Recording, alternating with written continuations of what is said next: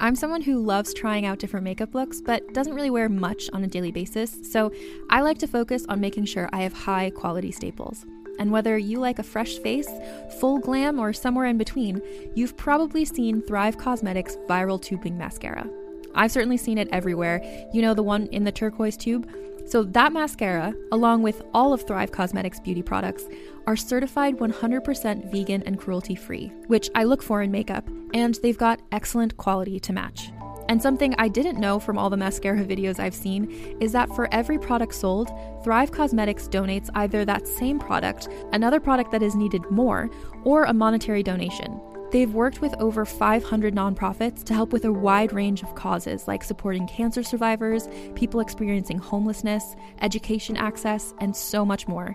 Knowing that makes me feel even better about using their products. And I do enjoy using them. Like I said, I like having high quality staples, and so my favorites are products that are multi-purpose, like the Brilliant Eye Brightener. It comes in a bunch of colors, and I like using them as eyeliner, eyeshadow, and even highlighter. Thrive Causemetics is luxury beauty that gives back. Right now, you can get an exclusive 20% off your first order at thrivecausemetics.com/thrive. That's Thrive Causemetics, CAUSEMETICS.com/thrive for 20% off your first order.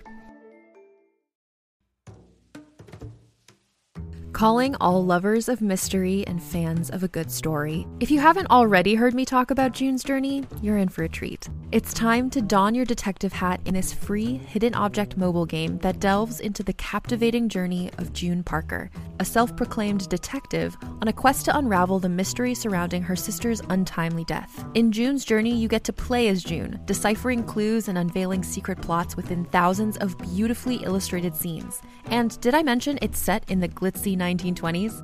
New chapters are added weekly, so you will never run out of new thrills to uncover, and you can also personalize and decorate your very own Orchid Island where the story takes place. How sharp are your detective skills? Find out when you download June's Journey on your Android or iOS device, or play online via Facebook Games. Your detective journey awaits.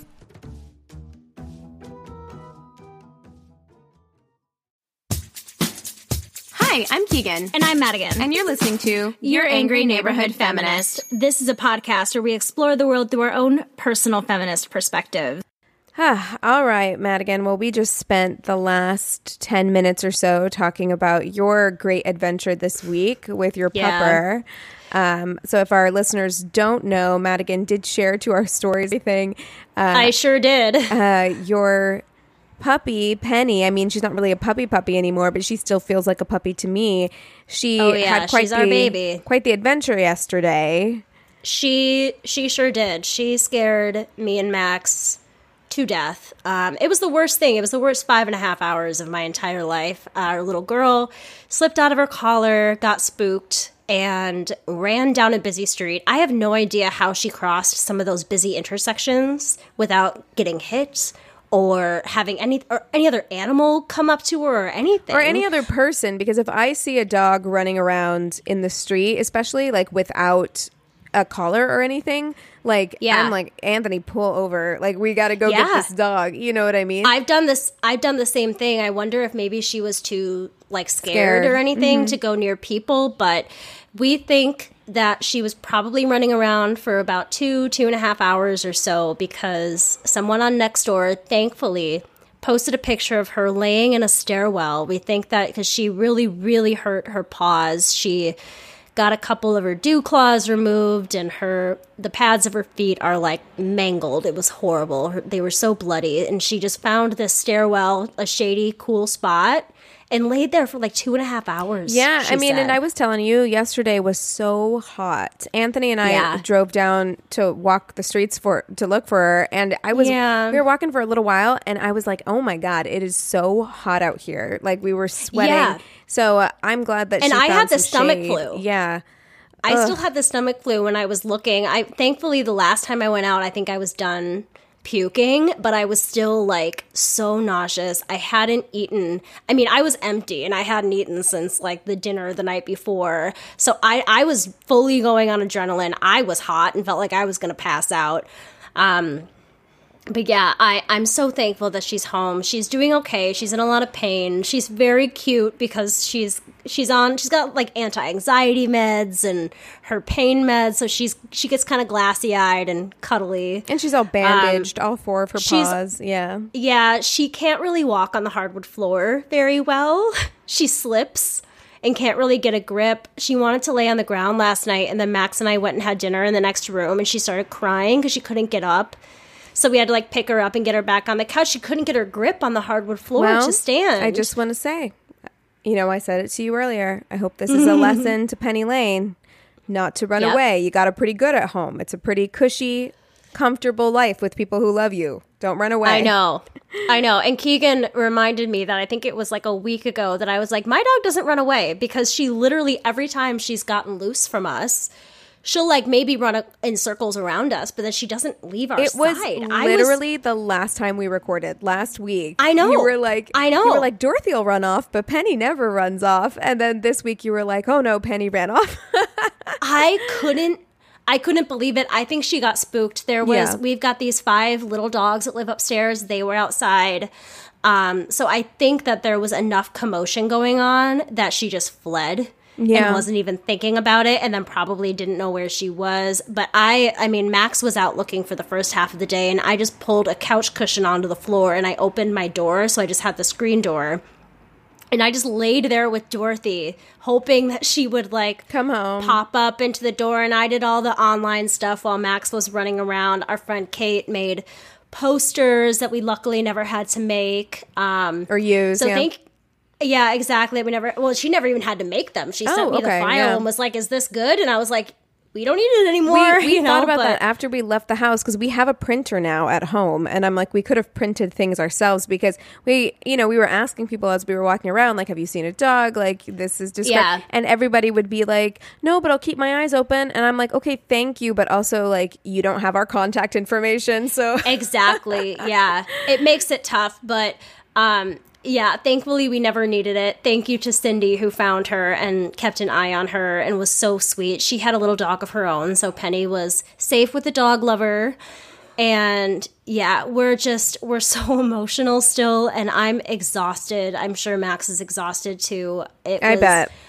I don't know how parents of missing human children do it, how they go on. I really don't, because it was terrifying, absolutely terrifying yesterday. So thank you to everybody who reposted and reached out to me. I had a lot of listeners that messaged me and said very sweet things. So I really, really appreciate you guys caring so much and understanding how, our furry babies really are our babies. Yeah, they are. And it is really hard.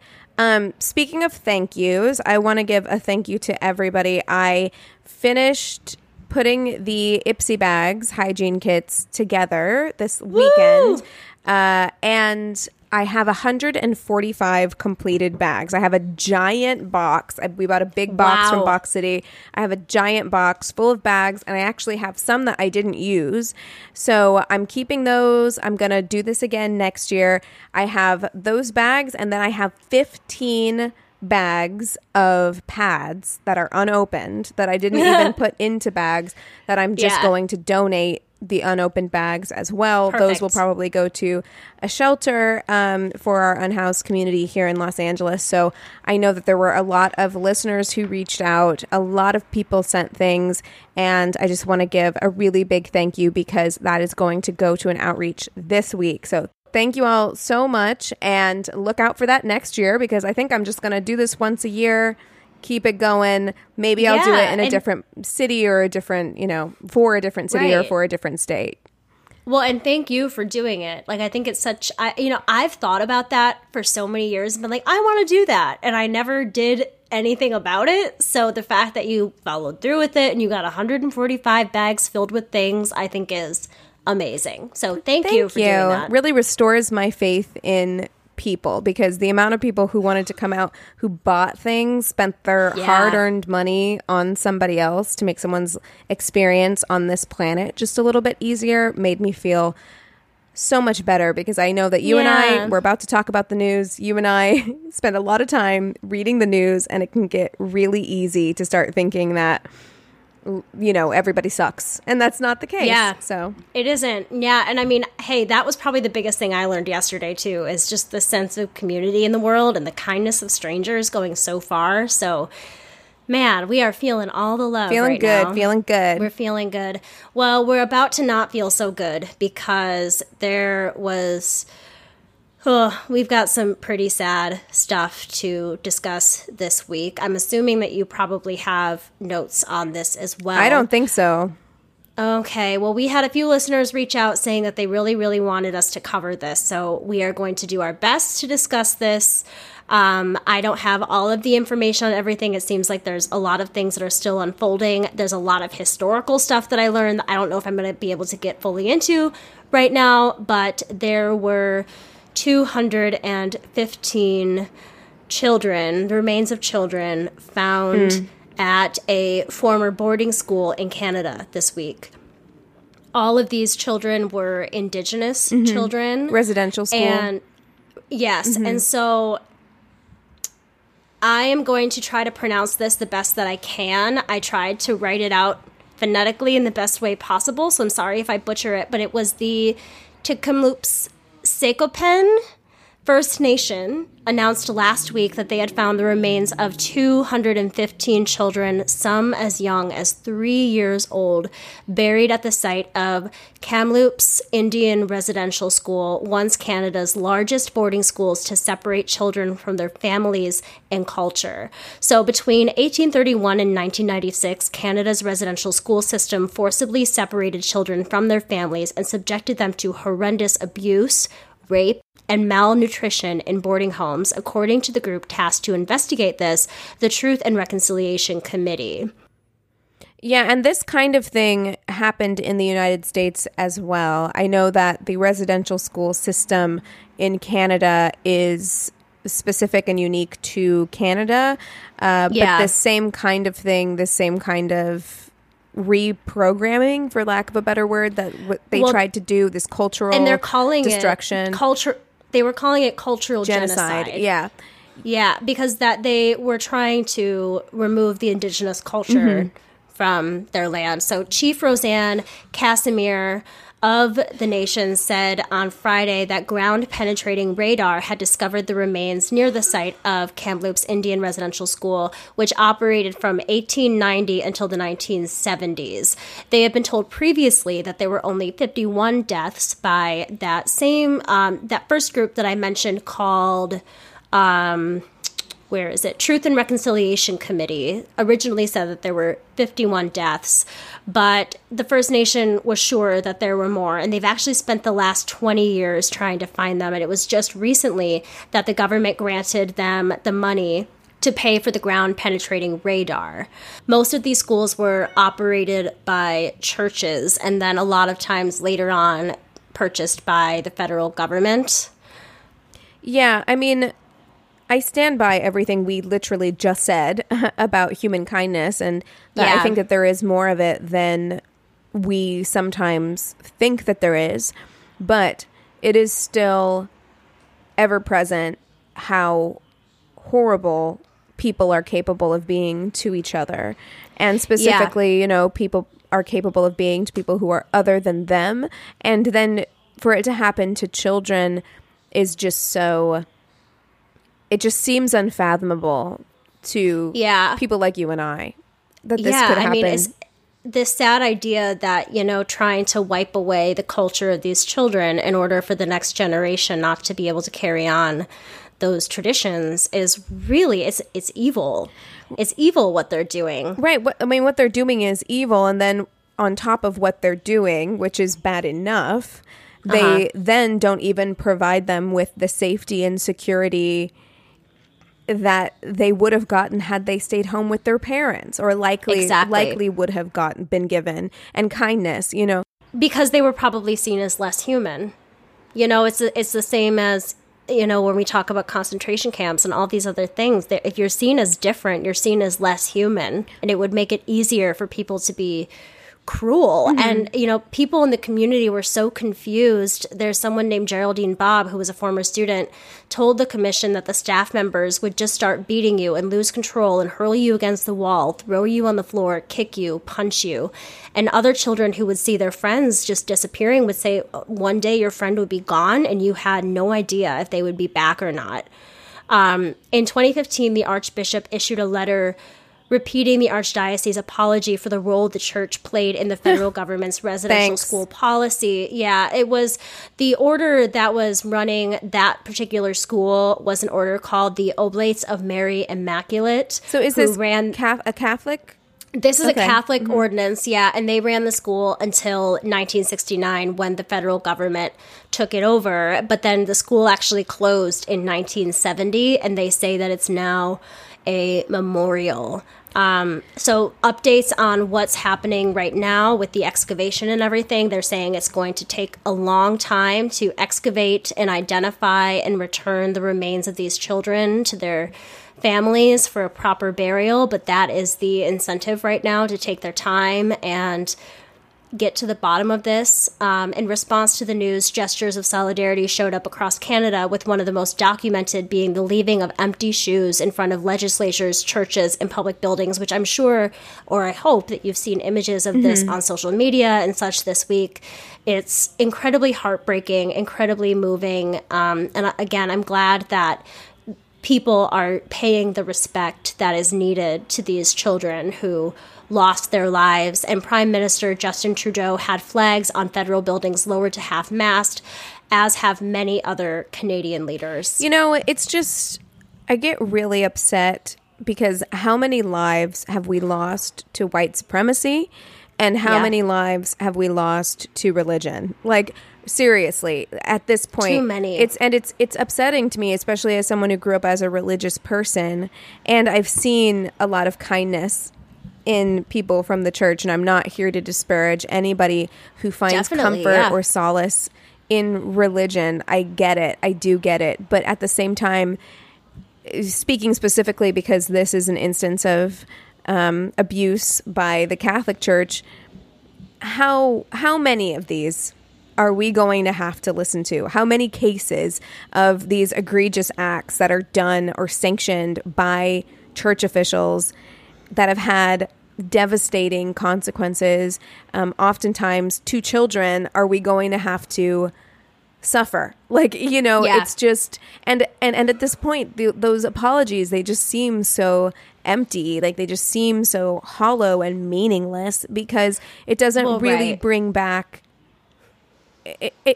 I wouldn't feel okay if that was a family member of mine, and I'm sorry. It's like, thank you for finally recognizing that this happened on a global scale. I think that's the thing, is that there has to be recognition. It would be worse if they didn't say anything at all. I think that I understand where you have to come forward and apologize, even if you weren't around when it happened, but that doesn't necessarily mean that everybody else has to accept that apology. But I do think it's important that they said something and recognized that it's bad. I mean, although it feels hollow, although they may not even mean it, I would rather have them face what they've done and admit it. I think about with the quote-unquote comfort women that we discussed, how there is just such a lack of acknowledgement in the pain that they've caused. Sure. If I will at least say that I'm glad that something was said, but more than anything, I know that these atrocities, in some way, shape, or form, still happen in the Catholic Church, and I know they still happen in so many other parts of our country and in our world, in other organizations and other groups, and I want to know what we can do to prevent this from happening. What can we do to protect the children? I don't think, speaking from this perspective of religion, specifically talking about the Catholic Church, I don't think anything will change within the Catholic Church. No, because it should have already. It should have. Because the church is invested in covering it up. I think that's why the apology rings very hollow to me. Exactly. It's the same thing that I feel whenever I hear about law enforcement agencies kind of doing similar stuff. It's like when you're caught, then you have somebody release a statement saying that you're sorry that this happened and you take responsibility or whatever. But it's like, no, you don't, because when this stuff, what else do you do? I get. Well, what you do is, if you are in the church, you actively work to make sure that when things like this happen, when there are priests who are molesting boys, that they don't just get, or girls or children or anybody, that they don't just get moved from around, church to church, because it's in the best interest of your organization to cover it up and deny justice for as long as possible until you get caught with something. Like, thank you for apologizing, but at the same time, if it's the same way I feel about police, if there is not structural change coming from the top that changes what's happening on the way down, then what does it matter? Because, like, yes, this specific thing isn't happening anymore, right? Residential schools have been shut down. However, similar things continue to happen all the time. And, like, I need to see that you are actively working or doing your part, if you are in the church, to ensure that this kind of thing does not happen again, and that you're holding people accountable. You know, that's what's most important. These people need to be held accountable, because it's despicable. It's so sad. 215 children. Yeah. It's 215 too many. It is an absolute catastrophe. Yeah. Oh, well, I hope that I covered it well enough. I've had some Canadian listeners reach out to me where I'm sure they have much more of an understanding of all of this than I do, but I've really been trying to do my best to keep an eye on that this week, and both of our hearts go out to the Indigenous communities. Absolutely. And I will say right now that it will go on our list to do an episode about residential schools, because there is so much to be discussed there. Yes. You know, it's a deep issue. We would love to talk about it more thoroughly in the future, for sure. Definitely. Yeah. Well, what do you have for us today, Keegan? Well, mine is not as sad as that. Okay. Well, we're going to have to slowly improve through the episode. Right. So I wanted to talk about the fact that Biden announced the National Month of Action, basically talking about additional steps that his administration wants to take to try and get us to 70% of adults who have at least one COVID-19 shot by the 4th of July. So last Wednesday, he made an announcement. He said it's going to take everyone, the federal government, the state government, local, tribal, and territorial governments, private sector, and most importantly, the American people. I assume these are all American people, but all right. To get 70% mark so we can declare our independence from COVID-19 and free ourselves from the grip it has held over us, our lives, for the better part of a year. Great wording, Mr. President. Great wording. I kind of hate it. Like, I rolled my eyes about that so much, because he's like, we're going to have this done by the 4th of July and declare our independence from COVID. And I'm like, okay, listen, give me a fucking break. Which one of your speech writers wrote that for you? Joe. Okay. He went on to say that getting vaccinated is not a partisan act. Thank you so much, Joe Biden, because you're right, it is not.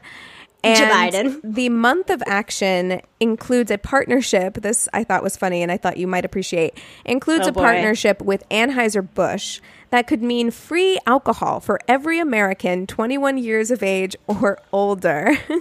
Anheuser-Busch, which is a national brewer, it produces Budweiser. It announced Wednesday it was going to give away free alcohol if the nation reaches Biden's goal to have 70% of U.S. adults receive at least one dose by July 4th.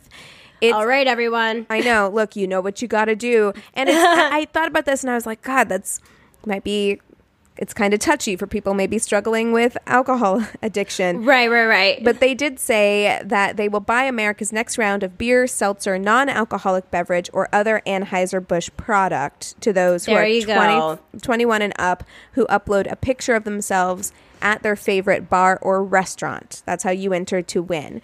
But how will they know that you're vaccinated? I don't think that they will. I think that the incentive is they're only going to offer this if we reach the 70. If you're inside a bar, right, then you have to be. I understand. Well, that's a really good point. I mean, but bars aren't checking your vaccination papers either. You know what I mean? Yeah, that's true. But I think it's more of the push here is to make sure that we reach herd immunity, right? And we have not reached herd immunity as of yet. So can I interject really quick, because you actually told me something about, was it your family member or Anthony's family member? Anthony's that uncle. Tell that story, because I love it so much. Okay, so I was going to talk about this not last week, but the week before, I think, because Ohio, who I will talk about in just a moment, Ohio started its Vax-A-Million campaign, which was basically that they are going to, I think it's 5, they're going to give away $5 million to 5 lucky winners.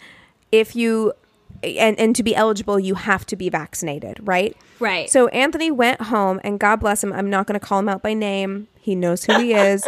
But Anthony went home to visit his family, and his uncle, who is a 60-year-old man, they were out at a restaurant, and he said, I'm about to join you. I have my vaccination appointment next week. So he hadn't been vaccinated, by the way, and he's at this restaurant. Oh, okay, yeah. Right. And they were like, why didn't you, like, you're 60, like, you've been eligible to get the vaccine for a long time. Why haven't you done it? And he said he didn't do it because he wasn't going to be vaccinated until this Vax-A-Million thing happened, and he wanted to be eligible to win $1 million. So he got vaccinated, and listen, I understand that at the end of the day, that's a lot of money. And you know who won, actually? Because they won, I think, last week. It was a 22-year-old girl who was on her way to purchase a used car. She's the one who won the first $1 million. So love it. Good for her. But so yeah, his uncle didn't want to do it until this incentive program started. And I understand that it is net positive for more people to get vaccinated. We need to reach herd immunity. I understand that's why these incentive programs are coming about. And at the end of the day, it's a positive thing. However, it made me so mad because I was just like, look, if you don't have some kind of deep reason, moral reason for not being vaccinated. So, it's just about the money. So why didn't you do it before? Like, if there was no real reason, if you didn't object to it on some kind of like deeply moral ground, then why wouldn't you have just done it because it was the right thing? Why did it have to be a thing? Well, you said that he was waiting for this million thing, but I'm wondering if... Well, he didn't know. I mean, how did he know? I mean, that's the thing. It's like he couldn't have been waiting for that if that wasn't a thing all along. Right. Yeah, but if you're not morally objecting to it, why aren't you doing it? I completely agree. He just wouldn't have gotten vaccinated is the thing. He just wouldn't have gotten vaccinated. He only got vaccinated because there was an incentive for him to get vaccinated, which almost makes me more angry than the people who really do, like true anti-vaxxers who are like, yeah, because at least they have some kind of integrity. I know that that's a twisted way of thinking about it, because at the end of the day, totally. We want everyone to get vaccinated. That's the goal. And but it's that infuriating thing where it's like, well, if you're not against it, then why the then fuck just not do it because it's the right thing for everyone for you to do it, and there shouldn't have to be anything in it for you. And it just makes me mad. But anyway, whatever. He got vaccinated. It's all good. There are also new vaccination incentives that Biden has announced, including 4 of the nation's largest child care providers will be offering free child care from now until July 4th for Americans who have gotten the COVID-19 vaccine. That's huge. It's huge, yes. So he said kinder care and learning care group locations across the nation will offer free drop-in care to support Americans getting vaccinated, and more than 500 YMCAs will offer drop-in care during vaccination appointments. Bright Horizons will also provide free childcare to support more than 10 million workers employed at participating organizations. Wow. Also, I know that Uber is doing a free ride for people who can't get to the vaccine sites themselves, which I think is really great. There's all kinds of stuff. Like, I think in New York, Shake Shack is offering something. Krispy Kreme is offering something. And starting next week, thousands of pharmacies, including Albertsons, CVS, Rite Aid, and Walgreens, will stay open late every Friday in June in order to allow Americans to get vaccinated. Now, awesome. So this all sounds pretty good. Right. Conservatives and anti-vaxxers are pissed about incentives. About the incentives. Like, they're mad about the incentives. Because they don't want the people that are maybe on the fence or the people that will give into an incentive to give into it. They want more people on their side. So if there's more incentive, they're worried they're going to lose their numbers, you know? But they are taking some pretty drastic steps. So Republicans in the State General Assembly in Ohio are pushing sweeping legislation to weaken Ohio's vaccination laws. This is a response to Mike DeWine, who's the governor of Ohio, his Vax-A-Million plan. And this is for all vaccines, not just for COVID-19. So on May 26th, anti-vaccination activists crammed into the House Health Committee hearing room to testify in support of House Bill 248. The legislation would ban vaccine requirements on customers, employees, or students from businesses, hospitals, nursing homes, K-12 schools, colleges, daycares, and others. It would also prevent governments, insurers, or businesses from offering incentives to people to get vaccinated or even requesting that people get vaccinated. So you would not even be able to say you need to be vaccinated to do anything. You wouldn't be able to bring it up at all. And we're not just talking about COVID-19. We're talking about any vaccination. Any vaccine. Right. So under the bill, a small business owned by someone who is asthmatic or a cancer survivor, both of whom are at higher risk of serious COVID-19 complications, would have no legal right to require or even request that employees or customers who come inside be vaccinated. So if you are high risk, you have no legal right to tell somebody that they can't come into your business. Yeah. Which is madness. That is madness because from what I understand, it's kind of been like, you know, once the mask mandate or whatever is lifted, it's still up to individual stores and businesses to say whether or not they want you to wear masks or not. Right. I mean, and so much about what conservatives have been upset about with these statewide mandates, right, with social distancing mandates and small businesses being closed down, is that it infringes upon the right of the business owner to make decisions, like having that you have to have mask mandates inside and things like that. And like this really infringes upon the right of a business owner. How ironic. Right. And they would be making this decision in the interest of their own health. You know what I mean? And you're saying they're not even allowed to request it. I highly doubt that this will pass, but it is just kind of, it was wild to me the lengths that someone would go to try and stop other people from getting vaccinated. Yeah. It's wild to me.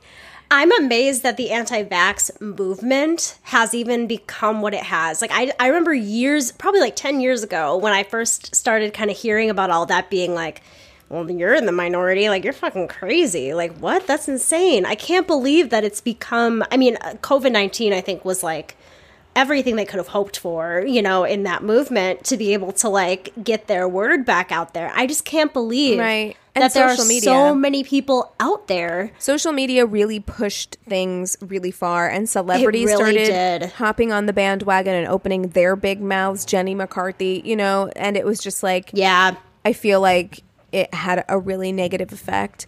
But the reason why we're trying to get to 70% is so that we can reach herd immunity. It is important in order for us to feel truly safe being out maskless around people without, you know, engaging in the same kind of social distancing that we have been for the last year. We can't just trust that everyone around us is vaccinated. So we at least need to make it to that 70% mark. And the CDC shows that 12 states have met the Biden administration's goal to have 70% of adults with at least one dose of the vaccine. California, and Maryland, I had a feeling, recently joined Connecticut, Hawaii, Maine, Massachusetts, New Hampshire, New Jersey, New Mexico, Pennsylvania, Rhode Island, and Vermont. And at this moment, the CDC shows that 62.8% of the U.S. adult population has received at least one dose, and nearly 41% of the total population is fully vaccinated. So we are on our way. So I understand that these incentives exist for one final push in that direction to try and make it happen. So, and hey, if that's what some people need, I guess it's fine. I guess. I mean, I'm not thrilled about it, but you know what? If that's what it's going to take to get us to herd immunity, to get us back to normal, I'm here for it. So I mean, if businesses are willing to spend their money on doing something like that, I say go for it. So we're not going to have time to really get into this, but I wanted to mention it because I have a feeling that a lot of our listeners have seen this week. And that is the picture of Ellie Kemper. Those were my notes. I had, hold on. I have a ton of notes on it. I don't think we're going to be able to get into it, but I needed to mention it. But she was crowned the Veiled Prophet Queen of Love and Beauty in 1999 at a ball in St. Louis. And Google the Veiled Prophet Queen of Love and Beauty because we're not going to be able to get into it, but it was started by a former Confederate officer and his brother. They historically excluded Black and Jewish people until 1979. And it was started as a way to keep the power and the money with the rich white people in St. Louis. It was to celebrate the richest and the most established, influential people in St. Louis. And Ellie came from a very wealthy and influential banking family in St. Louis. And she's even said herself that she had a very privileged, nice, warm childhood. So in in 1979, they started to allow Black and Jewish people into the group. Why any Black person would want to join this group? Because that only happened after a lot of civil rights protesting for that to happen. Tons of protests, yeah. And I think it was just so that would end. I don't think that there are a lot of Black or Jewish people that would want to spend their time with a group like this, but I think it was just to kind of like end that exclusion. They did make a statement, saying, we are dedicated to ending racism and blah, blah, blah, blah, bullshit, whatever. They've changed their name to try to kind of distance themselves from the whole thing. But Ellie Kemper is now being called the KKK princess.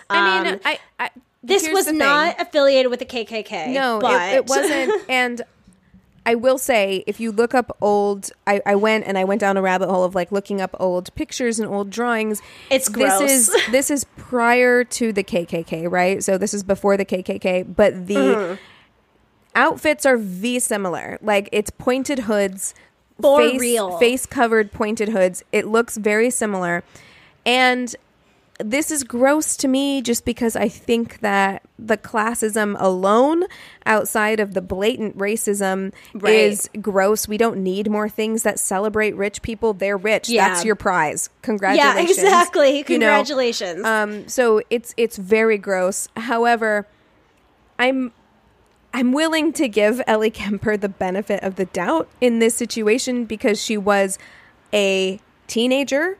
And I think at that age, this was probably looked at more as something that was, you got to be a pretty princess and go win a pageant. I don't necessarily think she was thinking about the political, socioeconomical, civil. But at the same time, if you look at what we talked about earlier this year, I don't know if I talked about it with you, but I know I talked about it with the Date Card podcast when they were guests on our show while you were gone. But if you look at Rachel Kirkconnell from The Bachelor this past season, and she went to an antebellum ball when she was still, I think she was 19 or 20.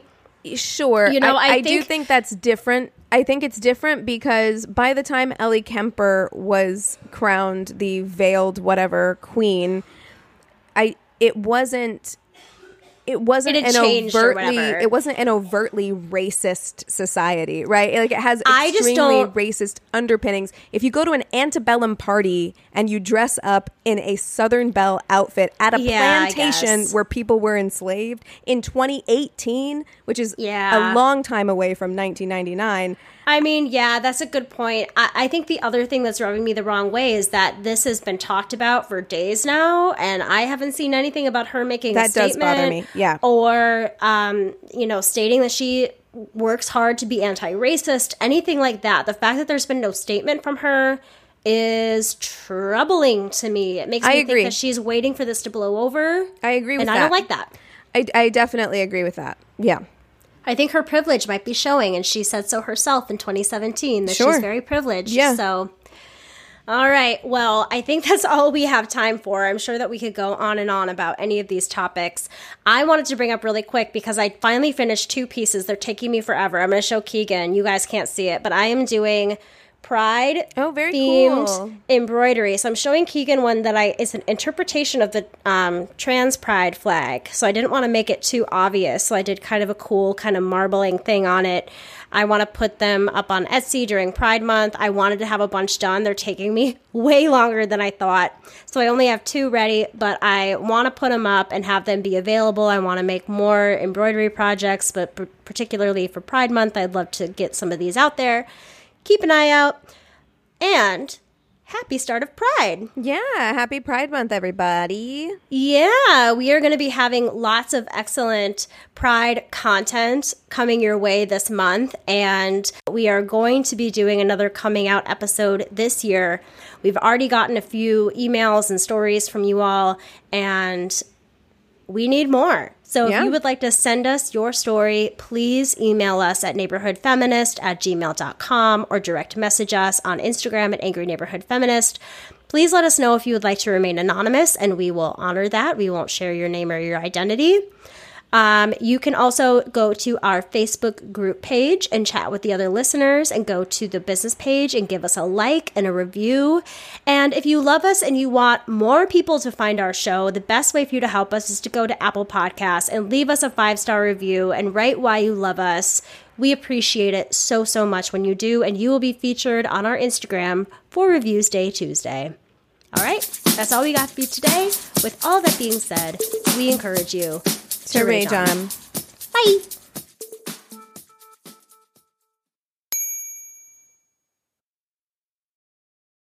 Hey there, it's Rachel Ballinger, and I am extremely excited to invite you to Rachel Uncensored. It's my podcast where I sit down and get real with my friends and celebrity guests, where we talk about all sorts of topics. And sometimes we might be under the influence when we do so. We cover things from personal stories to hot-button issues. And it's the only place on the internet you can find an uncensored version of me. It's a side of me that you might not have seen before because it's not the most family or brand friendly. But don't worry, I'm still sort of slightly a decent human being. If you're intrigued, then make sure you check it out. New episodes drop every Wednesday. You can find it on Apple Podcasts, Spotify, or wherever you listen to podcasts. Trust me, you won't want to miss out on the fun and candid conversations we have here on Rachel Uncensored.